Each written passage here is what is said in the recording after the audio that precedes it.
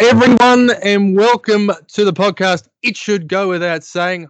I'm your host, Andrew Lewis, and I've got a special treat for everyone who has been waiting eagerly for football to start and waiting eagerly for the podcast to talk about something else other than basketball.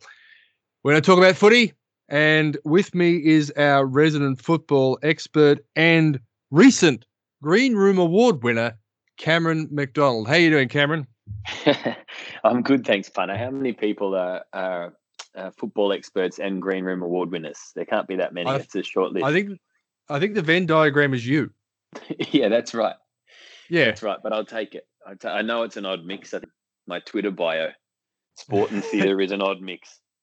Yes, I've got. I recently changed this. I've got 1997 Elwood College Outstanding Senior Male Athlete in my Twitter bio, an award I did win because I was the only person who basically took part in everything in Year 12. So that you don't need to say that bit. Yeah. Oh well, full disclosure.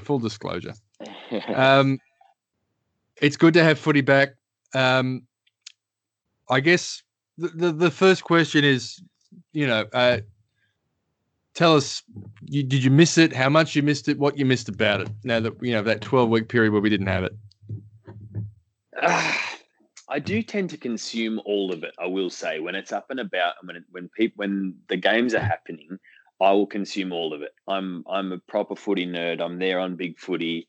I'm smashing Twitter to bits. I'm listening to podcasts. I'm traveling to work in the morning, listening to SEN, and just chewing up as much football content as I can. And I shut that down pretty quickly because everybody ran out of things to talk about. So, yeah, I miss the ebbs and flows of a football season, but I pretty quickly established that you couldn't really fake it, if that makes sense. So we had that 1 week, which was just enough for me to miss it more when it went away.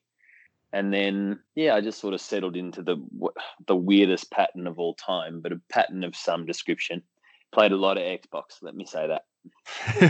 I don't know if I paid much attention to that first week. I certainly watched the Richmond Carlton game, but I don't think I watched pretty much any other game that weekend except for the St Kilda North Melbourne game. And the news got worse and worse, I guess, over that weekend.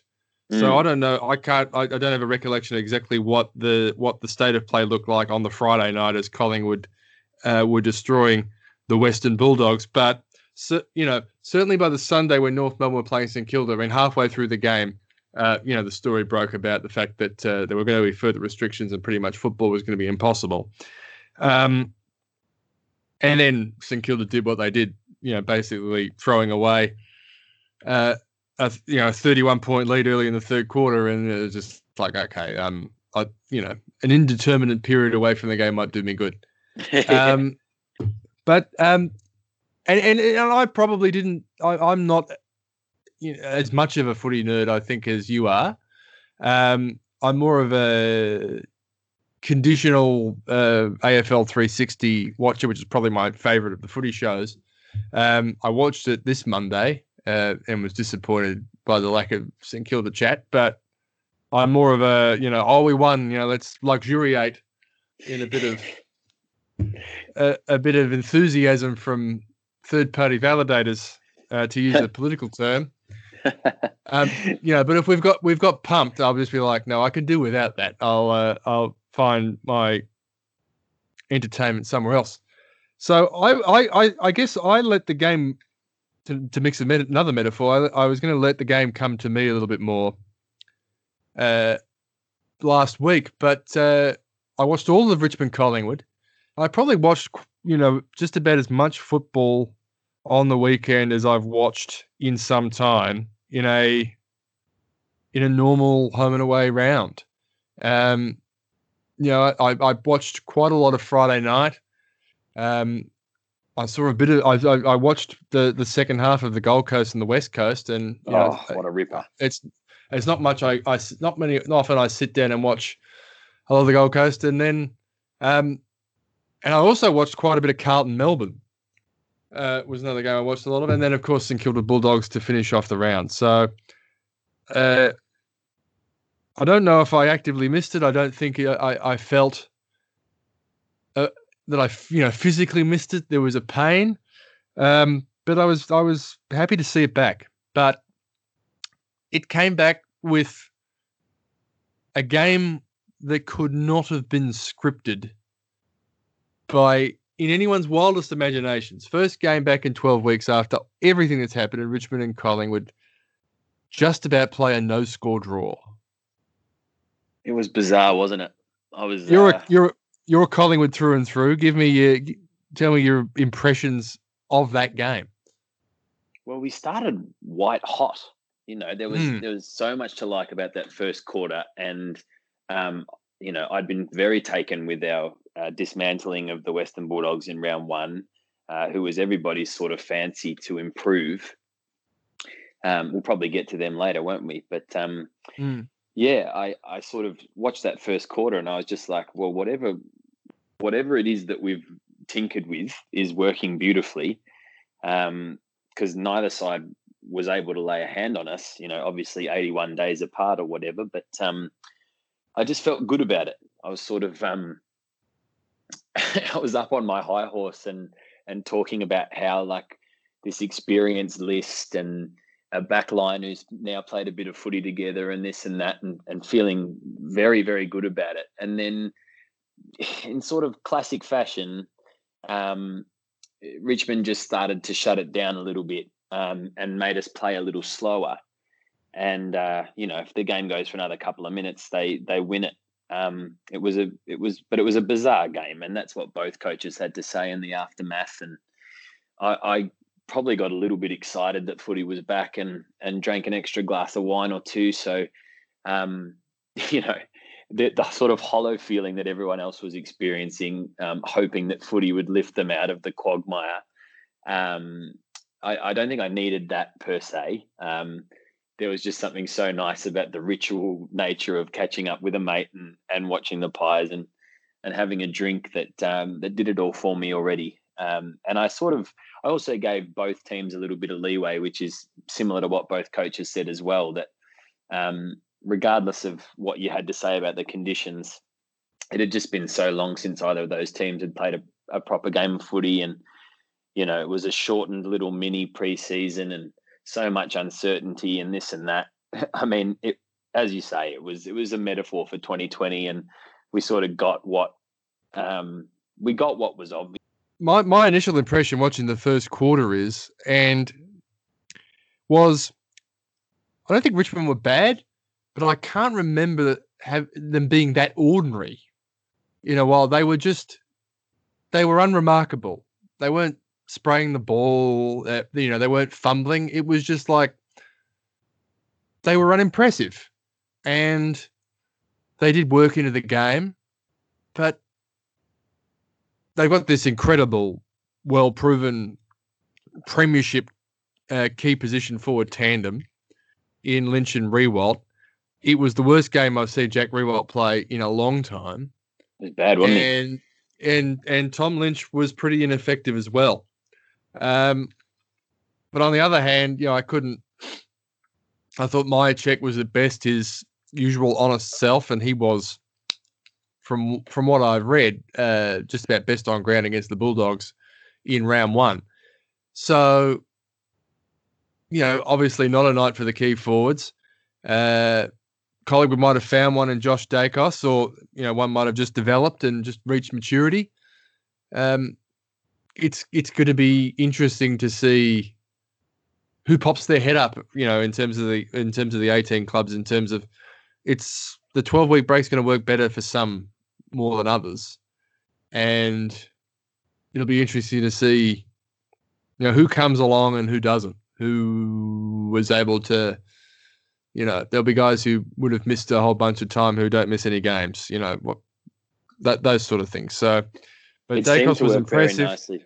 Dacos was very good. I thought Callum Brown's another one who is really hitting his straps. There's something nice about the synergy of that, I think, in this Collingwood team, and needing to find improvement from somewhere. Well, if Dacos and Brown both the Browns, but particularly Callum, did some really nice things on Thursday night and gave us a bit to look forward to, I think.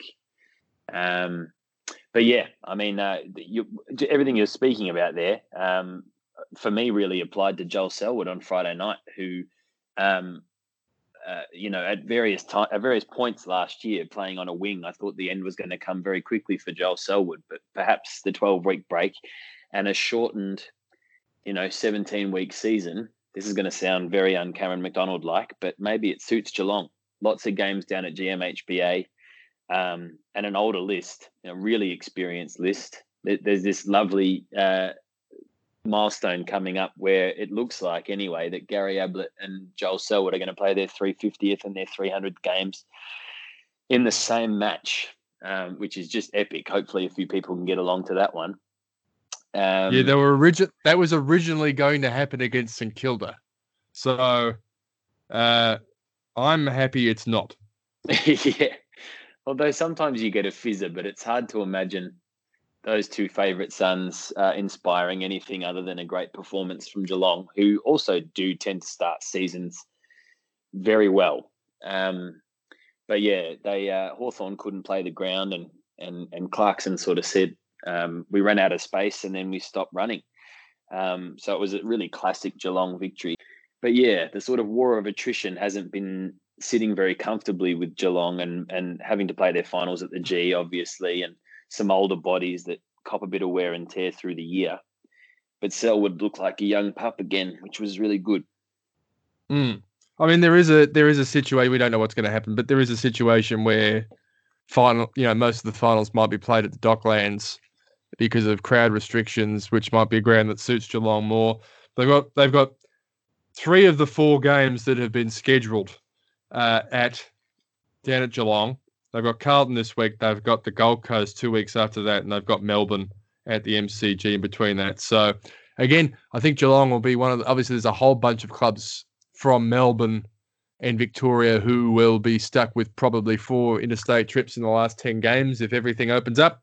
They might be stuck in a hub in WA for a few weeks, but it'll be interesting to see how Geelong get through. Obviously, Selwood and Ablett were very good on Friday night, and I'm probably in the minority in terms of my fondness for those 2 footballers. I'm probably, and this is going to stun a lot of people rotten being a St Kilda supporter. I'm probably more of a Chapman and Bartel man. I was always a big, always more of a fan of the way Paul Chapman played his football and Bartel. And Stevie J. I mean, that's the problem, is they just had too many good. I've got a soft spot for Stevie J because on the 2007 grand final, he won me quite a significant amount of money. So, as did the Cats. For anyone who hasn't heard the story, and there'll be about 3 people in the world who've never heard this story, I had $10 on Geelong to win by over 39.5 points in the 2007 grand final, $5 on Stevie J to win the Norm Smith, and 5 minutes into the game, I knew I was collecting on both bets. And for the remaining 115 minutes of the game, I was the most unbearable person on earth. You just keep going, yes, Stevie J, cash in, it's just, and I've never let anyone forget about it. I had exactly the same bet the year after against Hawthorn. And not so successful, but I was still in front. It was an interesting juxtaposition between the 2 games, and obviously for the foreseeable future, we're going to have Thursday nights and Friday nights, and I think that'll be interesting. Certainly a much more free-flowing game on Friday night. You can go back to my previous podcasts and what I've said about the Hawks. I remain unimpressed. I remain unconvinced, and it was interesting. I think I saw the first articles about it this week about the fact that they really have for a number of years decided not to go to the well in terms of the draft, but bring in mature players. And I think the problem with that is once you start doing it, you can't really stop doing it. Once you've done it 2 or 3 years in a row, then it's really the only way you're going to get talent in. to remain competitive. Other than that, you're basically choosing to go into a trough. So, they brought Patton in who, missed a sitter in that game, but probably should never have received the handball from Ricky Henderson. This has been the Hawthorn way of doing things, though. The 2008 grand final team was a groundbreaker in the terms of the amount of players in that premiership side who had played at other clubs. It was about 6 or 7, and we had never really had a premiership team like that. They had a lot. There was a very young team, but they had, Guerra and Gillam who had played for Port Adelaide, Guerra for St Kilda, but they had Crode who had been at another club, and Hale, and there's probably a few others off the top of my head. I'm Stuart Dew, another ex-Port Adelaide player. So they had a significant amount, and since then they've sort of always been like that. Geelong went the other way for a little while. 2012, they became the only club in recent memory to have had a list where they had drafted every player. They didn't have a player who played another club. Yeah, that's right. That's great. They've gone away from that now, and players are moving clubs more often. So I think what Hawthorn have done has become more the norm, but they've just done it the last 3 years almost exclusively, getting in Scully, getting in Wingard, getting in Patton. There's other players who they've got in recently who I'm probably forgetting. I've already mentioned Ricky Henderson, Ben McAvoy. I just Tim don't Mitchell. know. Yep, Tom Mitchell. Fair player. And they're all fair players, but they just haven't been able to get over the hump. And, I think the last few years they've also they've made finals, I think, a couple of times and haven't been able to win a final. So I think they're 0-4 since their 2015 premiership. So I remain unconvinced by the Hawks. Who have they got this week? They've got Richmond tomorrow night, probably after you listen to this, but we're recording this on the Wednesday. And at the MCG where Richmond don't lose. And Richmond had a reasonable record against Hawthorn before Richmond came good. So it's a rough draw, that one. Having to go to Geelong, which they never would have had to do in round 2. It's an interesting one because their round 1 win was full of merit, and they couldn't really get near Brisbane last year from memory. Brisbane really troubled them. The year before, I think when Brisbane in 2018, when Hawthorn finished top 4 and Brisbane were ready to take just about to take the leap, but not ready. I think Brisbane beat them twice. So so they had the wood over them for a couple of years. So it was a good coaching performance by Clarkson to get them over the line in round 1, and that's the one thing that they will always have is that supreme footy mind down there who's made a commitment to the club. I think all things being equal, Hawthorn and Geelong, I think, and we agreed on this prior to round 1, are probably middling kind of lists for different reasons, and I now wonder whether it might just be shaping up nicely for Geelong. I mean, it's too early to call, obviously, but I like the experience on their list in a year like this because, it's a weird one without any atmosphere. Like, I like a few old heads on a list this year. And Hawthorn, that's a rough draw. After beating Brisbane, they now have to travel down to Geelong and play the Tiggies at the G. So we'll see. Yes, they've got in the games remaining that has been scheduled after Richmond. They've got North Melbourne, and then they've got GWS in Sydney. So that is a nightmare draw. You couldn't think of a worse time to run into North Melbourne, who have started brilliantly under Reece Shaw. It's one of those years where everyone's going to complain about the draw most normal years. This year, it's sort of you can't complain about it. But something very interesting I found that was happening before the game was over on Saturday night up at Metricon, and that was that particularly Jared Healy was already sort of baking in the excuse that West Coast were they were the hard done by ones, and they are having to go up there and spend a month up there. But it was sort of I always felt like they were taking credit away from the Gold Coast. Do you have any sympathy for the Perth clubs who were up there last week? The Adelaide clubs are up there this week. I have some. of course. But as you mentioned, there are just going to be crazy things that go on with the draw this year that, no one can use them as an excuse, because I think everyone's going to get shafted at some point. And, if they were getting shafted so completely, perhaps they shouldn't have started the game as $1.15 favourites with Gold Coast an extreme outsider. Yeah. $1.15. So you would have got value for the Gold Coast. You would have got like $5. Yeah, so it was up there, definitely. Oof. And nobody could have seen that coming. So you can make all the excuses you want if you're West Coast, but you've still got to turn up and beat the bottom team. And I think the GPS stats on West Coast was incredibly damning. They didn't cover any ground, and Metricon is a easy ground to run on because it's a very large ground. So, that's a damning stat. It was my favorite game for the round. I don't know about you. It was just so refreshing. I had another favorite for obvious reasons, but yeah, surprise. It was so good to watch, and we got to be careful with hyperbole around number one draft picks, particularly, but also the Gold Coast and early season wins.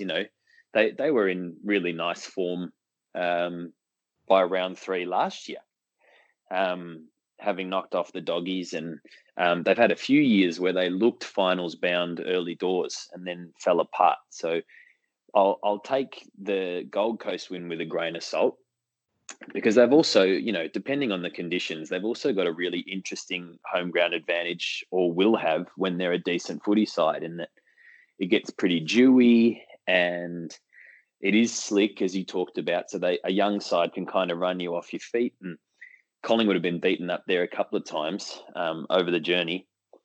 But yeah, I don't know.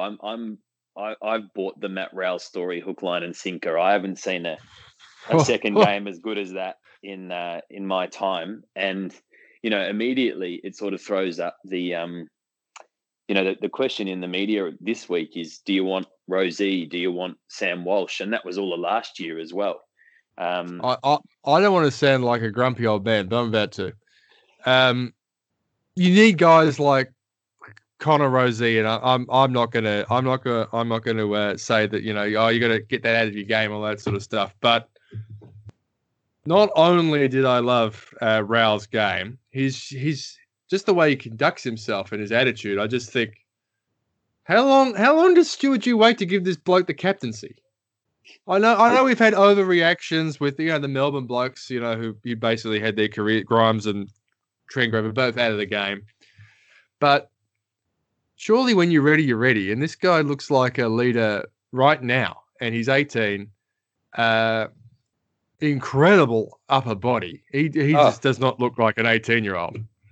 And the impact he made on Twitter amongst the players through that game. Joel Selwood himself, and it is the most obvious comparison for me, except that perhaps Rowell, straight off the bat, he was delivering some really nice long balls, and also hit the scoreboard more often than Joel Selwood, I think, in the early days at least. He's a complete player, and he'll turn games around in sort of Paddy Cripps style, and he looked like every bit like a captain in that team. Stewie Dew's apparently a huge fan, and why wouldn't he be? So it's an interesting one as well, because I think they spoke with I forget who they were talking to, and they said that Collingwood had inquired about the number one pick, and Gold Coast had said, well, you'd need to give us Adam Treloar or Jordan De Goey, and we said, okay, well, no, thanks, but no thanks. But Rowell for Treloar is a tantalising sort of trade. The more you see him play, we are going early, and there's often hyperbole around number one draft picks, but I haven't seen a second game as good as that from one. I would have thought, this is no inside knowledge or anything, I would have thought that if Collingwood were doing that, they were getting themselves into a position where they would make a decision on one of the blokes who was out of contract. So not necessarily at the time, but at the end of this year. So they're thinking, if we want to get the number one draft pick, are we going to make the decision that we're going to save money on someone like De Goey or more, because I think they're going to, and they did, didn't they, move heaven and earth to keep Grundy, that'll be one of the other two. And I was just like, we'll squeeze them out and we'll make the best of a bad situation. We'll get a number 1 draft pick and we'll bring this guy in. So, but you know, there's all sorts of hurdles to jump over when you're trying to move a bloke who's under contract. So, I like their mix. They've got a ruckman who's a good tap ruckman who doesn't take anything off the table. In Jared Witts, who was surplus to requirements at Collingwood. He's not Brodie Grundy, but you know, Geelong would just about win the premiership if they had Jared Witts in their side. We gave him away for a bag of chips in the end, pick in the 50s, and you know, maybe it's sort of an old school idea, but we paid pick 14 for Cameron Wood. It used to be that if a ruckman had become, you know, had grown into his body on one list, he was nearly worth the first round pick in a trade. Yeah. And I think we gave him up a bit too easy, because for mine, you know, he's gone up and won a best and fairest. Not that that's terribly difficult up there over the last few years, but will be now. Yeah, and he's a co-captain. I think we got shafted a little in that deal, and but I do think Rodney Eade knew that he was getting a good player. Been at least 10 minutes since my last anecdote/tangent. I travelled 1,000 kilometres to see Cameron Wood's only good game. It was the day he got nominated for the Rising Star, Easter Thursday 2007 against St Kilda, and I was at the Gabba, and we got beat by about 8 goals, and we were rubbish, and he was just about best on ground and got his Rising Star nomination, which was a trait throughout a lot of the 2000s. Was even when we were good, it was just like, who did we play this week who's getting the Rising Star nomination? So now that Matt Rowe's got his Rising Star nomination out of the way, we can hopefully get around to, you know, a Max King nomination soon. But let's save the best till last. Yeah, Rowe's very good. I like their mix. I like the Gold Coast, their forward line. Alex Sexton's a very good footballer. He also gets under your skin, obviously. Ask Jeremy McGovern. And I mean, I think there's a whole bunch of whole element to the situation didn't suit West Coast, but they could have worked a lot harder, and they're going to be up there for a little while. The Gold Coast have got 2 more games up there. Their first 4 games of the year up there, because they were at home for round 1. A game we all thought they were a chance to win against Port Adelaide. They didn't get near them. And then they're down at the Cattery for round 5. So, which I think is assuming that, you know, everyone's going to be let out by that stage. So, you know, who knows? There might be 10,000 people at that game, or 6,000 or 8,000. So, don't think the Gold Coast have won down at Geelong. So, be interesting. They'll have a very difficult run home. They're probably going to have 4 of the last 11 at home at best. So, and one of them might be against Brisbane. So, it'll be interesting. Be interesting. They always seem to leave the grass grow longer at Metricon than they do at the Gabba. It's always more of a fast outfield at the Gabba, I think. They don't let the grass grow too. So I think they get a bit of dew up there at Metricon and it cuts up. It just seems like a dead track rather than a good track. And that's just about the last racing parlance you'll get out of me on this podcast. So I'm very unhappy with this story. They're going to have a night grand final just so they can race the Cox Plate during the day. The Cox Plate is one of the least objectionable horse races on the calendar, but you know, it's no AFL grand final. No, absolutely not. Anyway, here's a question for you. We had an experiment on Sunday. Something happened that had never really happened before. Is this the end for travelling? Unless you're going to Perth, is this the end for travelling the day before a game? Because North Melbourne and Essendon both went up to Sydney on the morning of the game, got the 4 points, got back in the Virgin and got on the beers and went home. Yeah, I mean, and hats off to both clubs. I don't think that's the way we'll be travelling in the future. Is the short answer. Yeah, I mean, if only Essendon had done it, then I would have completely poo-pooed the idea, because they knocked off the Swans, who nobody's sure where the Swans are at. Nobody's really sure where Essendon are at. Last year, traveling the way they normally would. David Myers has a ping from 65, and that was Winkgate, wasn't it? With winking at Dyson Heppel to say, I got this, and then getting nowhere near it. I remember Rampy climbing up the post. Yeah. That was the Sydney Essendon game. And the year before that was Essendon up by 19 points with like 3 minutes left and getting beat. That's right. By a, what's his face? He's down at Geelong now. Gary Rowan. One of the great Bruce calls. Mark Rowan. And then a pause while Bruce puts all the pieces together in his mind and says, they're going to win the game, because he was taking a mark at the goal square and the siren had gone. So a great Bruce call. That should be in the Bruce highlight reel. It should. I recall both those games being very, very watchable right down to the wire. So yeah, I certainly watched all of that game. The one where Rowan kicked the goal to win the siren. I watched all that game. The SCG doesn't hold too many fears for Essendon, even though there's been a couple of narrow losses. It wasn't a bogey venue. No matter what the sort of win-loss record says, I think they've handled themselves pretty well up there. So, having said that, they got touched up in a final there 2 years ago. So, yes, a no-show. Yeah, I think travel aside, there's some merit in that win because of the travel, but it's sort of $1.85 each or two type of game. North, on the other hand, does it say more about North or more about the Giants that they've managed to pull this one off and have a 20-point win and really belt the suitcase out of the Giants? It reminded me of the game against Collingwood last year where they smashed us and Levi Greenwood jumped out of the way of a footy, which he's never done in his career. They were just very aggressive and they play a strong brand of footy under Rhys Shaw, who continues to impress. He's clearly got them playing for him, and there's also some really nice young talent there. I think we spoke about that in the lead up to round one. Neither of us thought the Kangas had I had them pretty low in them. Yeah, I don't think either of us thought they had this in them, but I knew they had some nice talent. That Taron Thomas is pretty special. That Jai Simpkins kind of ready to hit his straps a little bit, and that Cam Zurhaar is pretty quickly building a handy little forward line CV. So I don't mind the Kangas list. I think they could get there pretty quickly. They clearly all believe in the cause. They've got Sydney, Hawthorn, Western Bulldogs in the remaining scheduled games. So the next 3 weeks, that's who they've got. Could very well, and all in Melbourne. So, and if you're 5-0 in a 7, you're nearly there.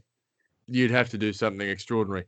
Zurhaar shows and this is one of those things that, footy changes and footy's evolved, and Kevin Bartlett last week said, these are the two best teams in the competition. They kick 5 goals each. The game is dead. Some things never change, and having a bloke in your forward line who's not tall, who can take marks and kick goals, will never ever go out of fashion. Never go out of fashion. Whether it's Gary Ablett Senior or Jordan De Goey or Tim Membry, who's 6'2", or Cameron Zurhaar, those blokes are under 190, but they cause huge matchup problems. Not everyone has a Dustin Fletcher who can play on absolutely every type of forward. They've got a nice mix in that forward line. Simpkin and Thomas are taking the next step. And if they get to 5-0, they're going to play finals. And as I said on Twitter before the games recommenced, if anyone says they know what's going to happen, then they're having a lend. A meritorious win. We don't know what to think of the GWS Giants at the moment because, on top of everything that has happened to the entire world in the last 4 months, they got beat in the grand final last year in a way that that might have been actually more of a no-show than Port Adelaide in 2007. There was like an 80-minute period in that grand final they didn't score, wouldn't kick a goal, didn't look like kicking a goal. They were just completely dominated. And we don't know how that's going to play. Teams, it's been a long time since a team got touched up in a grand final and went on to win a premiership. So I think, I'm happy for someone to hop on the Facebook page or send me a message, however you get it to me. But my memory tells me 1983, the Bombers were the last team to get touched up in a grand final and then recover to win a premiership. It didn't happen to St Kilda after 2010. Didn't happen to Port Adelaide in 2007. Sydney didn't happen in 2014, even though they made another grand final in 2016. All those teams in the 80s and 90s who got flogged didn't happen. So curiously, you can get a smack in a prelim final and turn up and win the flag the following year. So it's interesting. Rules are made to be broken, and the Giants were rank outsiders in their prelim final, and in theory, it could have happened that day, and no one would be writing them off. So it's a very interesting situation, and maybe it was just that they were slightly off their game, and you don't want to be that when you play against a really disciplined team like North Melbourne. But it remains to be seen. It does. Just another couple of things that I wanted to mention. I didn't see anything of Brisbane and Fremantle. Adelaide are going to be exactly who we thought they were, aren't they? Or worse. Geez, they wouldn't have liked seeing Gold Coast have a win because they could very well start. They are playing this week. I know. And so just look. When was the last time the Gold Coast were favourites to beat anybody? Oh, I saw that list today, and it just didn't. It's happened like 7 times since the start of 2014. There you go. Or since the start of 2015. I think they were favourites quite a few times in 2014. Yeah, couple of times in Q clashes. I'm not going to name the betting agency because I don't want to give them a plug. But the one I'm looking at the moment is Gold Coast are $1.80 and Adelaide are $2. So at the moment, the Gold Coast are favourites. And I can't imagine that changing. I'd actually suggest $1.80 represents value for the Gold Coast. I'd actually suggest that you want to stick that in your multis. They'll win. I think they'll win. Funnily enough, Brisbane are at longer odds to beat West Coast in Brisbane. So get on the two from Queens. Memory knocked off West Coast very early last year. Round one. Yeah. And West Coast were the defending premiers. That's right. And so it was a little by taste 50 of what points. was to come. Yeah, that's right. I remember thinking at the time, like, are Brisbane any good? Are West Coast suffering their hangover? And a lot of people said, shut up, it's round one. But, geez, it was a pretty good indicator of where the season was headed. West Coast never really got motoring, and Brisbane came from the clouds. So Brisbane are $1.84 in their game against the West Coast, and North Melbourne are, that's just changed. So they're $1.56 against Sydney. And Richmond $1.54. I reckon you'd probably put those 4 in your multi and you'd probably get it. But, as always, children, gamble responsibly. That's right. I like the sound of that multi, though. I'm getting on.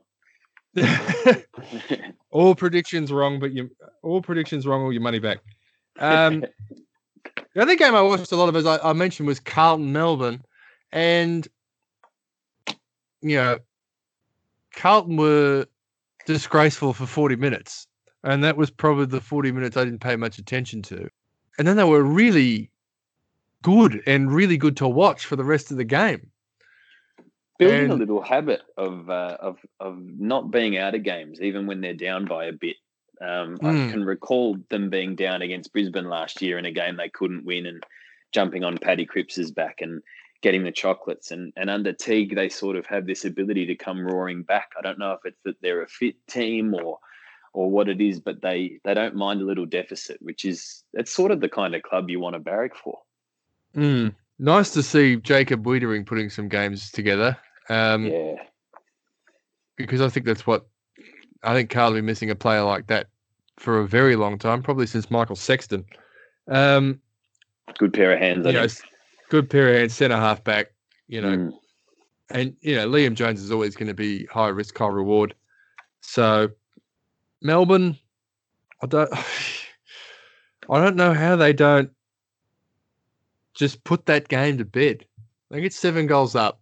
They've got Max Gawn in the ruck going up against Pitnet, who hasn't played a lot of senior football at AFL level. I just don't know how it's not, gilt-edged silver service to the midfield, and then, we've just got too much of the ball that we're able to just keep the things ticking over. But credit to the Carlton defence. I think Melbourne probably had enough of the ball through the second half of the game, but Carlton just looked a lot more dangerous. That Melbourne back line doesn't look like they've solved the problems. They've got some names. They've got some talent in that back line. Guys like May and Lever but I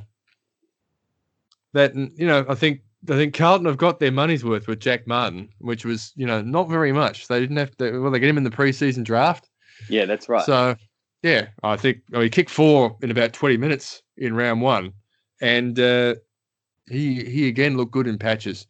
The worry for Carlton is they had the fourth oldest team in this weekend. So, I saw that. So I mean, there was a lot of hateful stuff going on Twitter when they were 7 goals down after 40 minutes. But blow it up. A lot of that was presented as, stop talking about a Carlton rebuild because they've got a fairly old team out there today. Collingwood fielded a younger team and a less experienced team, which was a bit of a surprise to me. But yeah, a lot of that age, because I saw a comparison with the team they trotted out at the end of last year. Instead of having some 19 or 20-year-old kid at halfback flank, they've got Doherty who's 26. Who's the joint captain. That's going to make you a bit older. Yeah, and he was far from their worst. This is what I'd like to see Carlton do this week, right? Time to go to the front of the good old Terry Wallace playbook, right? I want to see them come out like North Melbourne, as in, this is bulletin board week. We're going down to the Cattery. We've got Geelong, and I want to see carnage in that first 10 minutes. Just throw it down to their midfield. I don't care if you give away free kicks. I don't care if you get reported, but those cats are that old, aging, superannuant midfield at Geelong. They're going to be looking up after 10 minutes. They're going to be looking up for where the next hit's going, and then just see what happens. Just try something different from the start of the game. I don't mind that. But you should pen them a little better. They're very, as Mick Malthouse once said, the Lord said the meek shall inherit the earth, and Carlton were very, very meek at the start of that game. And they get bullied around in the early game by, professional workmen-like midfields, and that Melbourne have that. But aside from Petrarca, who's, will be on the top of any who did the shorter game suit. So he was very good. Number one on that list is Todd Goldstein. 100% game time at GWS. Really? 100%. So yeah, gave Sam Jacobs a bit of a bath, didn't he? Todd Goldstein's back. Yes. He's the second best ruckman in the league, Todd Goldstein. The best ruckman in the league is whoever's playing the Bulldogs. And that's how I'm going to get around to the Bulldogs. A funny thing happened in the first quarter against St Kilda, and that was the Bulldogs looked, well, it's not funny. It happened a lot last year. The Bulldogs looked all right. And then the St Kilda midfield realised they were getting the ball tapped to them, which, to be fair, and as good as Rowan Marshall was last season, it wasn't his strength as a ruckman. As soon as they realised that the ball was going to be where they wanted it, the game was over. At quarter time on Sunday night, St Kilda had 9 hitouts to 2 and were behind in the clearances 4-7, which is, it's an insane stat. It's, cats and dogs living together, total chaos. And then they figured it out. The hitout numbers didn't change.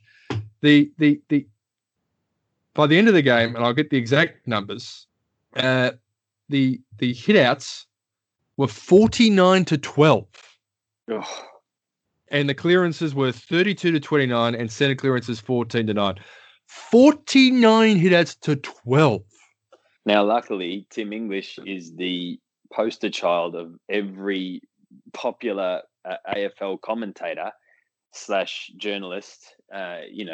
Everybody loves him, and he does have a nice pair of hands and all that kind of gear. But he's copping a bath from AFL ruckman early in his career and getting thrown to the wolves.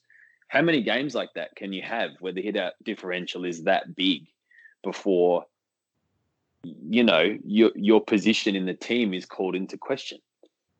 Yeah, it was 44-15 in round 1 against Grundy. Grundy smashes him. It's ridiculous every time. So this week he goes up against the Bulldogs. Will go up against Sauce Jacobs, who just got touched up by Todd Goldstein, but Sam Jacobs is a solid career ruckman. Definitely. There might have been an All-Australian squad in there somewhere. Maybe Adelaide's grand final year. So, it's not. If he was going up against Hawthorn, then with all due respect to the Hawks and, their best ruckman's playing centre-half back, then, there might be a situation. But round 3, they've got the Giants. Round 4, they've got Sydney. So that might be a little bit better. Sydney have Sinclair, I think, and Naismith. And Naismith is wrong. Under a cloud. Yeah. Yeah. And then round 5, he's got Goldstein, who will do the same job that Brooke Grundy and Ryder. It was Ryder who spent most of the time in the ruck. There was some discussion leading to that match that St Kilda, with the shorter games, were going to toy the idea of playing one ruckman. I'm glad they didn't in that game because that was the glaring thing. The Bulldogs have a problem getting the ball, first use of the ball to their midfield. I can't have the Saints playing one ruckman when both of those ruckmen are so good up forward. That's the biggest conundrum for me bringing Paddy Ryder in was, what do you do with Rowan Marshall? But the key is that he was being developed as a forward in the first place and was a ruck out of necessity. And, I heard Nick Riewoldt say that he wasn't surprised Marshall was playing such good footy. He was just surprised the position he was playing such good footy in. So it's a perfect situation where you've got two guys who are a genuine threat in the forward line. They must both play. Marshall kicked the ball out of the defensive 50 in the second quarter on the weekend. That would have done Luke Hodge proud. He kicked it to a bloke on a lead who only was able to. The only time he could have caught the ball was when he marked it. He came from behind a Bulldogs player who didn't know the ball was coming. It was an incredible kick from a bloke who 2 years ago kicked the ball like every other ruckman. I don't want to turn every time we talk about football into a Rowan Marshall waxing lyrical with me, and he probably wasn't in our best half of a team on the weekend because there were plenty of winners, and I could go on, and I probably will, but to see a guy 6'7" become just about the best field kick in the team, at a club which is renowned for taking guys who are good kicks and turning them into mules, is just flabbergasted. I'm flabbergasted. Who springs to mind first in the turn them into a mule discussion? Well, it might have been the groin, but Luke Ball was. I can remember turning to the bloke in front who sits in front of me, when everyone's allowed to go to the football. I've been sitting behind him for 19 seasons. And I remember this will be an obscure reference that only true St Kilda supporters will get. And I just turned to him and said, when did Luke Ball turn to Danny Craven? Because when Luke Ball got recruited, he was the sort of guy he ran at like a 10-700 and was an exceptional kick. And I was probably being harsh. And, Luke Ball, wore many for his country as captain of St Kilda. I think a lesser man would have thought, I don't need to play, but he thought, I'm captain, I need to play, and he sort of ruined himself physically because of it. So, it took us a year to get him back in shape at Collingwood, and then he played some incredible footy for us, but became a battering ram. He never really got to showcase the elite footballer that he kind of was. My mate was a top age footballer at the same time as Luke Ball, and when it was Hodge, Ball, Judd, my mate was just convinced that Luke Ball would be the number one draft pick the entire year. They put all their effort into stopping him right the way through. Judd, he thought, came from nowhere. I think the day that they played against Judd, he played at centre half back. I mean, that what an incredible draft. But according to my mate, Luke Ball was just the most phenomenal athlete and player. So it's kind of, he had a great AFL career, but at the time it could have been anything. If you've got KO, if you want to see how good Luke Ball was at St Kilda in his prime, go and watch the game. It's the last game of the home and away season in 2005, the game where Milne has 11 kicks and 11 goals. I think Luke Ball has 26 disposals, jumps out of the ground, kicks 2 goals, and that year he polled in 8 games for 9 Brownlow votes, and it was all Australian. So, he was an exceptional footballer, but, injuries ruined him. So he's one, there are others, but I take your point. Rowan Marshall's field kicking is on my watch list. But the story for me from the Saints game is how quickly, the question was probably posed pre-game. Could the Doggies gel with their new recruits, one at either end, Alex Keith and Josh Bruce, who we'd both spoken about being excellent additions, and meanwhile, the Saints with recruits coming out of their eyeballs, could that side click? Based on the evidence of the weekend, you've got to be taking huge amount of heart from the way each of them performed. And I'll just nominate one straight off the bat because Zach Jones's game, that's the best I've seen him play. I thought he was best on ground. I thought he was comfortably best on ground. As good as Billings was, Gresham was very good. There's another new recruit who I thought was excellent, who I'll get to in a minute, but I thought Zach Jones was clearly the best player on the ground. That's what it looked like to me. Yeah, just some, and he's probably never been given that opportunity to play that position for Sydney. He's playing as a true inside midfielder. He's not an exceptional field kicker. He's not. He's not the best kick I've ever seen, but he's probably a little bit classier than your average inside midfielder. He's hard, and it's clear from when he got his goal, which was one of about 40 goals St Kilda kicked from the goal square. He really wants to play for St Kilda. He was really, really happy when he kicked that goal, and he grew up barracking for St Kilda, as did his brother Nathan. And good Mornington Peninsula boy from a St Kilda area, and he's probably always wanted to play for St Kilda, and now he's playing for St Kilda. So I don't see how that can be bad. No, he was wonderful, and for me, it was just the energy. Everything he did had so much purpose, and footballers like that, you sort of follow them. He was brilliant. Like as you say, there are a lot of very good St Kilda players, but he was the one that every time I looked up, he had it again, or was at the bottom of a pack. 2 more things that both involve non-preferred foots. One non-preferred feet. One I noticed on the day, and one that was brought to my attention later from the good social media people at St Kilda. I just absolutely love Dan Butler. Not that he had to do much tackling. I mean, that was how he got my attention in the preseason, when I just thought, there's a bloke who loves to tackle. But his St Kilda have an exceptional spread of players in that front six.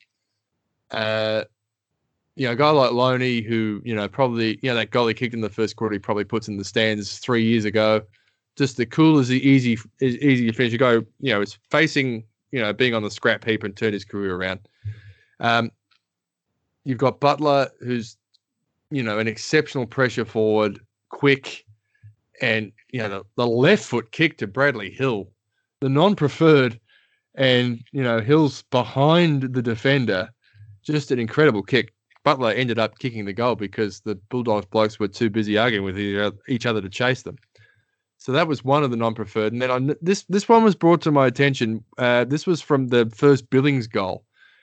I didn't notice it at the time when I was watching it. Running at a halfback, Hunter Clark kicks the ball with his right foot, hits the target, runs past, gets the handball, kicks it with his left foot, hits the target. He's class, Hunter Clark. He did a couple of things that sort of made you raise your eyebrow. Yeah. It'd be hard to pick a 5-4-3-2-1 out of that weekend's game. I'd have Jones, I'd have Billings, and then I'd probably have Hunter Clark. He probably would have been my third best on ground. Funnily enough, and this is the nerdy thing I do, AFL player ratings had Max King in the best three players on the ground. So, well, I thought he was good, and then he did something with not too many minutes to go that sort of signaled how much better he's going to be. But it was just he timed his leap beautifully. One grabber against a couple of blokes, but who he had a comfortable size advantage over. But just the way he stopped that footy, and then the finish as well from maybe even just beyond 50, but certainly not too far inside if he was, just looked really nice. I think he did a couple of those things in the preseason game against Collingwood as well, and just gave you an indication that, yeah, he's a player too. Another bloke who grew up barracking for St Kilda. So all we need to do is add Michael Hurley and Dustin Martin, and we'll be fine. Yeah, I've often wondered about that. Like, because I bet a whole heap of blokes barrack for Collingwood. That's just the nature of things. But it wasn't enough to get Tom Lynch across the line. The fact that he used to wear a Collingwood jumper. So he's also fan from the Peninsula. I know a lot of St Kilda people were like, we'll get him back down at St Kilda because he's from the Peninsula. So hope springs eternal. It does. And, of course, Jack Higgins, who there's footage of him in the stands in the 2009 prelim as a kid. Good to see him out there on the ground, and good to see him taking marks from Wayne Harm's corner just to rub it into Collingwood support. Who was further out? Who was further out, Higgins or Harms? I don't know. I must be softening in my old age. Maybe it was having a kid, but I was okay with it, and especially when he kicked the goal, you couldn't take it off him because of what he's been through. And I don't know, maybe this is what it is. Maybe I'm just like accustomed to winning games a little bit. So I'm like, oh, well, it's only round 2. Give the young fella his nice little check side from the boundary line. But come the finals, I'll probably be a lot angrier. It's not the best goal he's kicked against Collingwood, though, is it? Well, the other one wasn't a goal, punter, and you should know better than that. It was a goal because he didn't throw it because it didn't go to anyone else, but it wasn't and shouldn't have been goal of the year. He kicked the goal from the goal line. It's the easiest shot in football. Jack Steven kicked one out of midair on an angle, hit it perfect, deliberately. What you're saying is it should have been a St Kilda player. Yeah, it should have been. I'm obviously objective. So, and all the best to Jack Steven too. That was hopefully he's on the mend. And oh my God, this guy can't catch a break. Yeah, so that was shocking news. And we've had our fair share of that and then some in 2020. So we've got 3 more rounds scheduled, and then there are still 12 rounds to go after that. What do you think? What do you think the competition is going to look like? What are we going to see? Are we going to see hubs in Western Australia? Are we going to see certain teams sent off? Are we going to see, Tasmania? Hawthorn and North Melbourne still want to play games down there. We might see games up here in Ballarat. Do you have any ideas or thoughts about? I got to crowds. I might have to let you tackle this one because there's been that many things thrown up, and I'm sort of happy to let, as you said earlier, let the footy come to me. I'll have my opinions about what they end up deciding. But if West Coast are in a hub now, then it stands to reason that Victorian clubs are going to end up in hubs at some stage. And as much as is possible, we should be looking to make it fair and equitable. We know they won't succeed, but they should give it a shot. So, what do you think? Well, I mean, there's logistics. I mean, Melbourne have already played West Coast in Perth.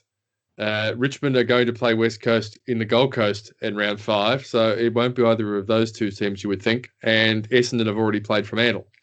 So that rules them out. And then, if there are games in Perth not involving a Perth team, then, a story went around that St Kilda will probably going to get stuck with a trip to Perth for a few weeks for a hub. And, I think I struggle to raise the ire to do that. It's just good that footy's back and, anytime, any place, anywhere, it's good that we're playing and, we might have more success in Perth if we play there for 3 weeks in a row rather than 1 week. Yeah, that's right. And it's ultimately like the teams that respond that way, in similar fashion to Essendon and North Melbourne, who just got the job done and went up there and had wins. They're the teams that will come away with a flag, not the teams that moan about it. We spoke about this in the lead up to the qualifying final last year, but Chris Scott moaned about not playing that final at Geelong in the lead up to the game. They'd already lost it.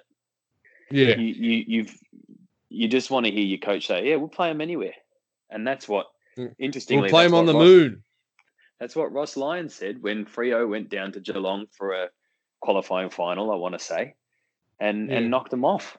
We're playing in a final. Great. Yeah, exactly. That's the attitude. So Malthouse after the drawn grand final, when everybody needed a bit of leadership, and he just said, if we treat this like a loss, it will be. If we treat this like an opportunity, it will be. It's more and more the league is about positive coaches. Since the enormous effect that Luke Beveridge had on those 2016 doggies, everybody's searching for that beautiful sweet spot and positivity across the list. And it'll be a hard year to garner it. But if they can, there'll be a flag there. On the subject of positive coaches, we might finish on this tangent. Did you see Malcolm Blight have, give the drive-by to Matthew Nicks this morning on SA Radio? I read about it. Because Matthew Nicks is all like, well, we need to get our back line, our defence is not good enough. You're 5 minutes behind. And Malcolm Blight was on full, give a rat's toss bag. He was like, what a bit of piffle, and he was talking about there's only 3 phases to the game and, and all that sort of thing. And it's just like, if Matthew Nicks is only worried about defence, they've already lost. This is their only premiership coach. It's, this is what happens in 2020. We've got former presidents attacking current US presidents for the first time ever. And some would argue with very good cause, and I'm one of those people. I hope so. And we've got, former premiership coaches having a go at other coaches of that club. So, anything is possible. But, it was a fair old whack that Blighty gave Matthew Nicks, a man who has been coaching for exactly 5 2 minutes. games. Yeah, God, I'll have to look that up because that sounds harsh to me. But he's never been short of a word. With a list that is, in terms of premiership, built for premiership, as far away from it as any list in the AFL. And by a streak, too. There's a long road ahead of Matthew Nicks. They might not have bottomed out yet. So even when you watch someone like Charlie Cameron running around at the moment, who is the premier small forward in the competition, along with Michael Walters, just playing breathtaking footy for Brisbane, 58 goals or whatever he kicked last year. And, he's part of that mass exodus, and it must be tough to take for Adelaide supporters who love their footy. I would just interject with my opinion there. I think Cameron is the best small forward in the competition. If I was picking a team, I'd pick Walters before Cameron, but I think Walters is a little bit more versatile, plays some more midfield minutes. But I want them both exceptional footballers. Yes, and then more. We just seem to be ending on Adelaide are terrible. Then Rashudo on social media tonight basically went through, these were all the reasons why all these players are gone. But he wanted money, Jake Lever wanted $850. He's a $500,000 player at best. Cameron was the one they didn't want to lose. Greenwood's 28. He's not playing in our next premiership. He might be playing in the Gold Coast next premiership the way they're going. Gold Coast are winning one before Adelaide. Certainly the way things are going. I think we'll see that pretty clearly on the weekend. What did he say about Alex Keith? It was, the Bulldogs were offering that which we were not prepared to give. And, if we're giving Keith what he wanted, then other players would have been forced out, I think is what he said about Alex Keith. So, well, that's fine. This has been Alex Keith had played such an incredible season. I mean, at some point, you got to give over. But it's not something that just started happening in Adelaide. No, they're the only club who lost someone to the Gold Coast and the GWS as free agents. They lost, and two blokes who played the same position, Phil Davis and Nathan Fox. Phil Davis was a recent Rising Star winner. Yeah, you put the players that they've lost back in that lineup, and since that time, and they've fielded some pretty handy sides. Dangerfield. We never even got to talking about money. That was one that got mentioned, and that's fair enough. But just an extraordinary, outburst by a club director, I would have thought. Yeah, it doesn't feel right, but nothing's felt right there since a certain preseason camp. Yeah, well, the sooner we can see a St Kilda Adelaide game on the schedule, the better. That's what I say. It has been a pleasure, Cameron. We'll do this again in a little while, probably when when we're in the next batch of games. Sounds good. So until next time, I'm Andrew Lewis. This has been the podcast. It should go without saying. We will catch you next time. Okay, we're off. I really need to cough. We